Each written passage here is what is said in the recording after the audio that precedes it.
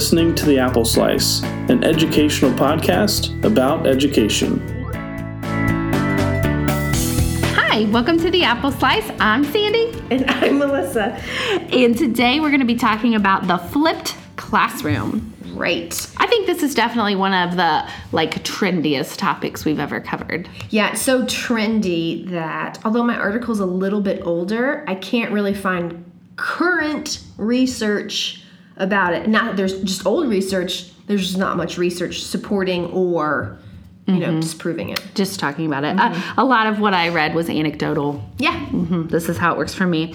And I think knowing talking to our students and then knowing some kids that are older, the flipped classroom is kind of catching on with maybe high school setting. I hope so, after definitely reading more about it. Yeah, it definitely seems... I buy into it.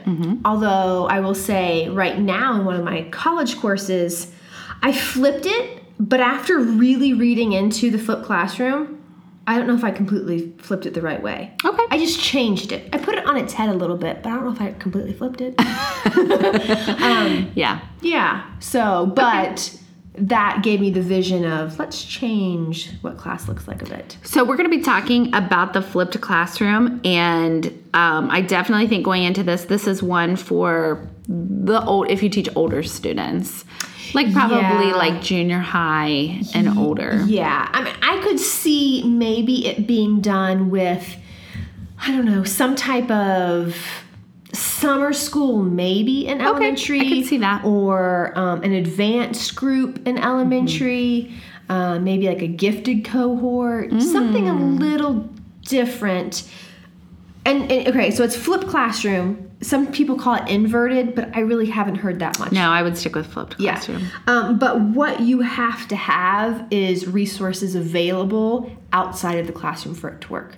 Right. So these high schools or middle schools or junior highs that gives each student a tablet or an iPad or something or a laptop, that's how it works. But we all know if you've been in the elementary classroom, you can't assume they have anything at home. And so that is needed. And if we're not going to supply our kids with those resources, then you can't do it. Great point. And then, of course, it also lends itself really well to college age. Yes. Although I'll tell you, this semester I have someone that does not have a tablet or an iPad or a laptop. But at least here we know that the campus provides that. Right. There's a computer lab. Right. There is. Yeah. No, I kept going. I said, but you got to find You got to work it out. Yeah. So let's talk about what the flipped classroom is. Okay. So the idea of a flipped classroom is that you flip it. You lecture and you teach not in the classroom, and then you practice the skills in the classroom. So the traditional approach is that people come to class and the teacher is lecturing or teaching the lesson, and then they give homework. Right. And so this is actually the reverse of that. Right. And so I read something about how by you giving an online lecture or a presentation of some point, it actually helps students a lot because, let's say, in my online lecture, or even, if I just recorded a keynote or a PowerPoint with my voice over it, students can speed up if they've got something and they're not getting bored in class, or they can have you repeat it over and over and over again. Okay, so they listen to the lecture. Oh, I like that. At home, and they can kind of pace themselves as they need, and then you practice it or expand on it more in the classroom. So even if that is, a math class, you're giving the math lecture while they're away from you, and then you're having them practice those things in the classroom. Okay. I think that I liked this definition. It's thinking about how to best utilize the in-class time that you have with students. Right. And we all know, and even if we don't, we should definitely know that immediate feedback is the best way to teach, right? I think we can all agree that there's teachers that we learn from, that you would do an assignment and you wouldn't hear anything back for a week, and then you think, oh, what I have thought about this lesson or this idea has been wrong this whole time, it's hard for you to go back and relearn something. And so having that immediate feedback and then also the immediate correction of student misperceptions, then you're really like solidifying their knowledge, which cannot be done if you are lecturing in class and they're practicing at home.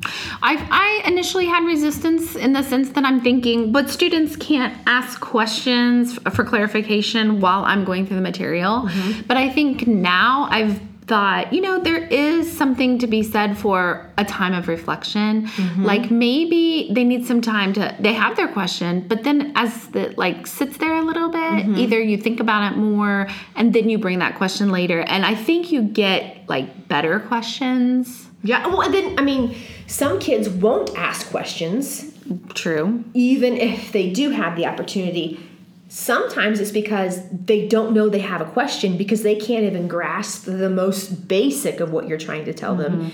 And we all know that it takes some intellect to ask a question, which a lot of times that we forget, even if it's they don't understand to ask a question or they're too shy.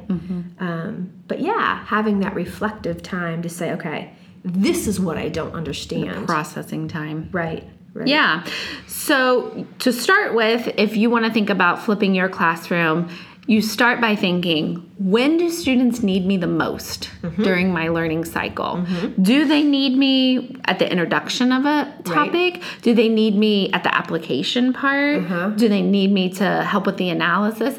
And that's a good way for me to wrap my head around this. Right. Because I'm like, oh yeah, they probably don't really need access to me when I'm just introducing the topic. Right. They probably need access to me more when they're trying to apply it to something. Right. And I have never done this for something that is extremely skill setty, I guess, like learning how to do certain math problems or something like that. I've only practiced this teaching style in more of a theory-based classroom. Well, in the article I read, it definitely said you need to think about what types of lessons lend themselves to being flipped, because not everything does. Not in the least. Yeah. No. And also thinking, I am a big believer in learning in social situations, meaning, so I think that most people, through having an honest conversation with their peers, can grasp something a little bit more clear. They can own it a little bit more, or having to explain it to someone can help them. But they have to have that root-based knowledge first. And so for me personally, having a lecture that explains it, they're not needed. But then I want them to come back and discuss. I'm not a huge fan of online discussions. I think it's because I do them the wrong way. I read through things and think, okay, if I'm taking a college class, I know how many times I have to respond, right, and conversate back and forth. And so it's not a real. I can't have authentic conversations online. Maybe it's just me. I don't use very many forums either. Yeah, but not everyone's like that. And I also. I learn best through talking to people. And so I really like to make sure that when we do come back together, even if it's like a theory-based idea, that together is when we talk. I like that. Yeah. Makes sense. So, the whole point here, if you haven't picked up on it, is that you're having your lectures outside of class time. And the easiest way to do that, of course, is through some use of technology. Let's see, the article I read talked about screencasting. And that is when it captures your computer screen, which could be your PowerPoint or something else, and then your audio, your talking is placed over top of that. Yeah. It also suggested, which I haven't tried and I've been challenged to think about now, is including a small window with my actual face talking. I know, not that anybody wants to see our faces, but it did make me think that's just another level of audio visual that's being added. Right. And maybe putting that little screen down in the corner would be helpful. I have used screencasting a good couple of times. I'm actually pretty comfortable with it, and I like it a lot. I think it's easiest to voice over a keynote or a PowerPoint that you already have. That is the easiest thing. That's definitely easier, but some things don't lend themselves to that type of learning. And so there has been, I think it's actually screencast.com, and you only have 5 minutes to do it in, and so it'd be like a little snippet. But it definitely does work best. And I think if you're like saying like you're going to go here and then click here and then click here, and so they can see you actually moving your cursor to capture that. Or like even for how I explain screencasting into like the elementary classroom, let's say I have taught my third graders how to do this certain type of math problem, okay?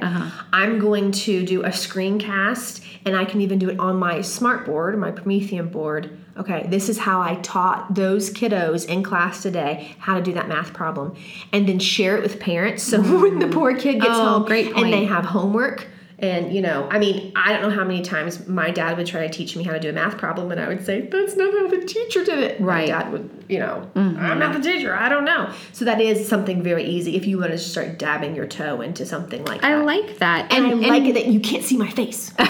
And in my article, I think there was a link to help you know how to screencast, so you can check that out if you want to. Yeah. But something else I was challenged to do was it suggested also using a digital pen when you are recording your lectures, and I could do that even if it wasn't my face showing, if it was just my PowerPoint. Right. So I like that idea too. I'm going to think about trying to do both those things. Yeah. This is my first semester doing a flipped type classroom, and it definitely did not go off perfectly, but it was a good learning experience. And I mean, the article that I read said something that was spot on. They said the lack of hard scientific evidence doesn't mean teachers should not flip their classrooms. Indeed, if we only implemented strategies supported by decades of research, we'd never try anything new. And so I think it's even really important that I've told my kids, okay, we're going to try this.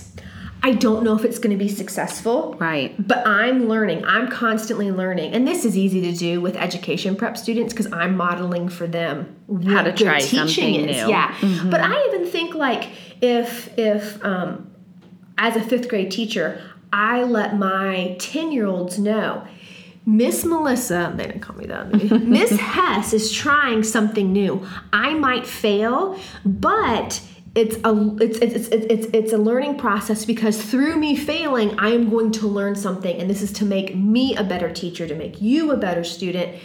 I think right there is just a lesson. I like that. So definitely.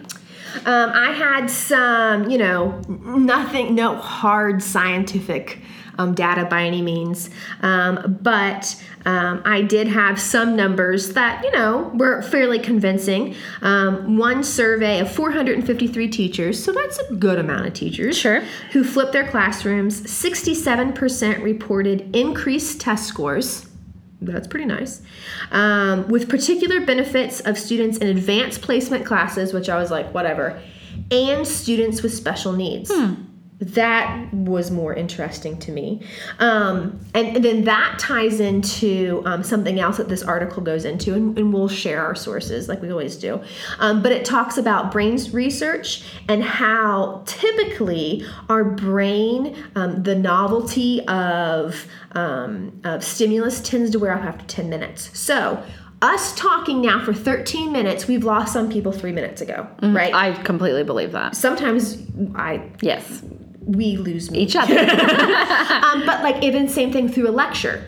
I know that I've taken a class online before. I would seriously stop after about 10 minutes and go do dishes and come back. Or, you know what I mean? And so this lends itself to, if we tell learners it's okay to turn me off and come back when you're ready to learn again, it helps those kids. It helps those kids with special needs to be able to pause or rewind and go back, over and over and over. So we're definitely creating a more student-centered experience. Yes. And I've even made the argument of people need to know how to learn through blah, blah, blah. Yeah, but what's our goal? Like in this instant, for me, in this flipped classroom that I am doing, I need for them to understand and own education theory, right?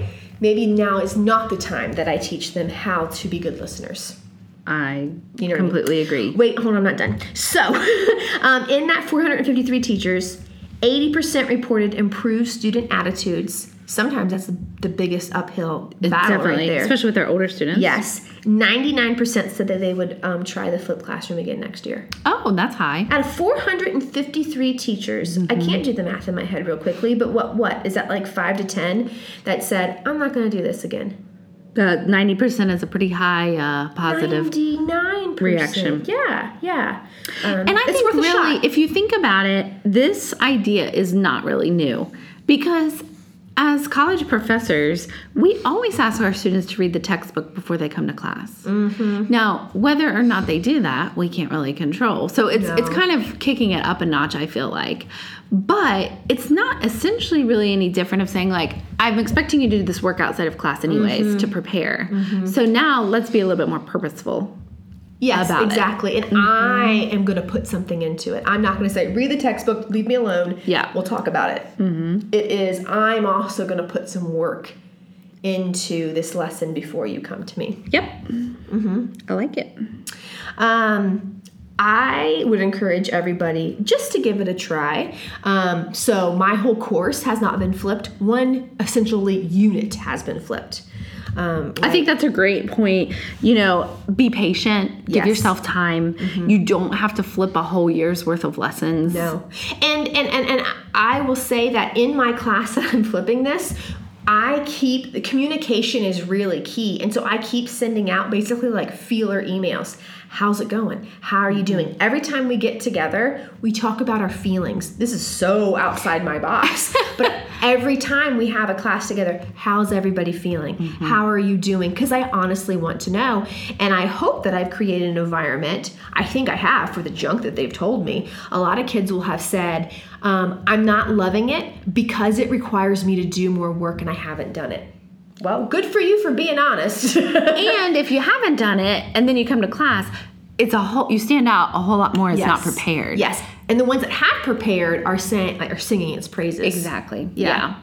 I know my sister, she is a college professor and she'll intermittently take little surveys, so she'll even use a Survey Monkey to say how did you feel about this, or what do you remember from this, and that way she can kind of gauge too, what are they retaining, what are they not, and I think that's a pretty good idea. I did have some students that, so this is college and this particular class is tested on when they go and get their licensure test. Mm-hmm. And so I did have a particular student say, okay, what happens if this doesn't work? Because I'm paying for this class and I need to make sure I'm prepared for the test. Mm-hmm. And so although that portion of the class is flipped, I'm going back behind them and making sure you understand these concepts. Mm-hmm. Because if they don't understand the concepts, and I have played with the class a bit, it's essentially my fault. Mm-hmm. I haven't given them, even if they haven't put in 100%, I feel like I haven't given them what I should. So you want to make sure you're getting that feedback. Yes, mm-hmm. And I'm going basically back behind them and we're going to assess to make sure, which I don't think is, a bad thing. We would assess normally. I need to know that they really own it. But the importance of assessing and really looking in detail how they're doing.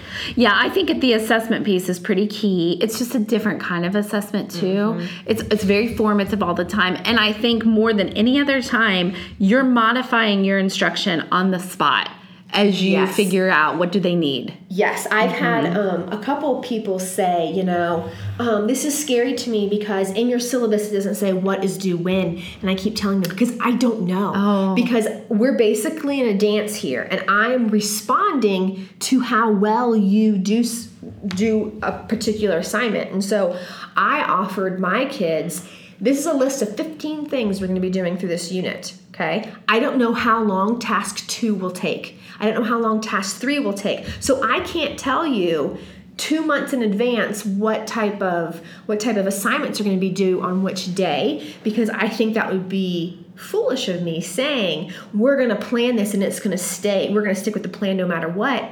because then Interesting. and which is really out, like, me, like I am a stick to the syllabus, stick to the schedule, and so it's been a little bit difficult. Knowing some of our students, I bet that is very difficult for them. Yes, until they understand it's just because I don't know how long it's going to take for you to do task 13, 14, and 15, and so we're just going to see.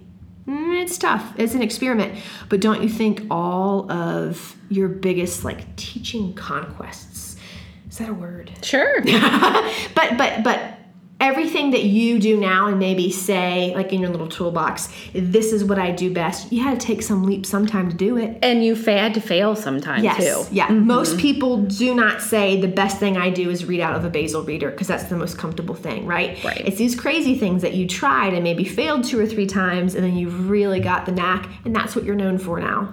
One thing that I think is really appealing is that the flipped classroom really naturally lends itself to the Bloom's taxonomy. Yes. Because as my article was highlighting, you are doing knowledge comprehension in your lecture, and then basically you're assigning knowledge and comprehension again as the homework. And so now move that lower level thinking outside so that when they're with you, now you're doing analysis, application, because you probably wouldn't assign those tasks for them to do on their own. No. Like, let me find this quote that I thought was really good. After a hit or miss lecture, teachers often assign homework, which many students perform in a private hell of frustration and confusion. I bolded it, see? Like, I was like, yes, like, I just sunk through that 50-minute lecture, and now I have to go home. There is no time for me to ask any questions. I'm still confused, and when we come back tomorrow, we're already moving on. And let me speak really transparently. I don't want questions when I'm at home from my students about the homework. Right. And that's not fair, right? And so I know that they get a better version of me when I give them plenty of time to think through and ask their questions while they have me completely focused on them. And so I do think it is a better experience. One of the things that I love about this idea of teaching is the better student-teacher interaction. When I'm here, I want to be completely committed to you. And I feel like you get more attention from me if we've gotten all of those first steps out. Right. That we can just focus on you really grasping it or us really taking our thinking, to a higher level, and you really, working through like some synthesis thoughts for me. And, so give me an example. They've been out of class. They've done your lecture or whatever. They come to class. Give us like one day. What's something that might happen when you're together? I ask them how they're feeling. Right. We got to go through our feelings. So this upcoming class, we are doing a Socratic seminar. We have not talked about their thoughts yet. I'm assuming they're coming to class with thoughts. Ready. That in the past, I could have predicted how the conversation was going to go, which was also helpful because I could also predict where I needed to lead the conversation. Right now, they have all of this knowledge about these different theorists, but I don't know their feelings on it yet because I haven't been able to see their facial expressions through lecture. And so that is a downfall of I don't know where this is going to go. But also, we've spent no class time learning about those theories in a concrete way. And so when we get together, it's going to be our first like organic conversation about it. And so we'll see how it goes. And every class session doesn't have to look the same. Sometimes it's just a workshop. Yes. Sometimes you come together and have discussion. Right. It's going to be different. Right. Something that's very skill-based for, in our world, is teaching young college students how to write a lesson plan. And so although it was not a completely flipped classroom, I have a lecture that I typically put up on our little learning management. Yeah. And so I throw it up online, and then they come to me already have written a lesson plan, and then in class it's straight up workshop. That has helped so much this semester. That's a completely different class because they can ask all of their 500 questions in class right there. And typically if one student has a question, they all are thinking it, right, but not everybody has gotten to that point or can actually articulate how they're feeling or what their confusion is. Right. And so that has helped also. And that kind of reminds me of like a math classroom or a science classroom or even like language arts. If I am writing, I'm not going to lecture about how to compose like a personal narrative and then have them do it at home. I am going to explain to them how to do a personal narrative at home and have them do it in class, because then all the questions can happen there. In both classes, I have seen more growth. It's made me a little nervous. Yeah. It's made them a little nervous, but hopefully at the end of the day, we'll see positive effects from it. That's great. I just love this idea of challenging yourself to reevaluate the way you teach. All the time. And don't you think it's so easy as we teach college to just do the same thing? Oh, yeah. It is so easy to fall into that trap. Yeah, and almost expected. A lot of times I even feel like with this that I have people thinking, like, we haven't met every time. And in that theory class, we have met almost rarely because they're busy doing other things. I think sometimes it's more accepted to stand up and drone on for 75 minutes, that is more expected because it is normal. Right. And anything that's outside of normal, we question, or. Or like I remember I added a field trip to one of my classes, and then the students who had already taken the class was like, we didn't do that. And I'm like, that's because I'm always changing and coming up with other ideas and evaluating what worked, what didn't work. And I also like this workshop mentality idea for the fact that in our college classes, they're on the small side. Oh, I couldn't imagine workshopping with like 60 kids. Yes, but yet at the same time, the dynamics of each group are so different from one term to another. And so something that worked super well one time maybe doesn't work so great because of the personalities that are in the room. And that's the same thing from year to year. Yeah, and so this allows you to adjust for that. Yep. I like it. So people, just think about it. Even think about how you could do this I don't even have an example, but how could you do this in a kindergarten classroom? How could you do this in elementary? How could you do this in a middle school? I do think it's easier, and as soon as a student gets some type of resource to be able to do this at home, it's going to get easier. But because there's a technology piece, so they have to have access to that technology. Yeah, and as I'm even thinking like, how could I do it in a kindergarten classroom? If I had a community of learners and parents in a community that I could send home a book, and if I knew everyone read it, that's almost a flipped classroom. Right. My kids understood the life cycle of a butterfly before they came to me, and so we could jump straight to something else. There's no technology piece in there, but But what a better way than this flipped classroom to really be able to differentiate your instruction. Oh yeah. Because it's easy to show how I'm meeting the needs of all my learners if I'm doing more than just me standing up there talking. Yeah. So it definitely has some potential. I certainly want to look more into this. And I challenge you to same. And more than ever, if you have successful stories of the flipped classroom, we would love to hear them, mainly because we went to steal them. Amen, sister. Excellent. Well, again, like Sandy said, let us know if you have any ideas that we can share with others. That's what good professionals do. We steal things from each other. I always tell my kids that, don't reinvent the wheel. Someone's already done it. Share. Yes, please. Excellent. Well, our notes are on our website. If you have any future ideas of podcasts you would like to hear us talk about, please let us know. And thank you for joining us. Bye, guys. For more information, including show notes, visit us at theappleslice.info.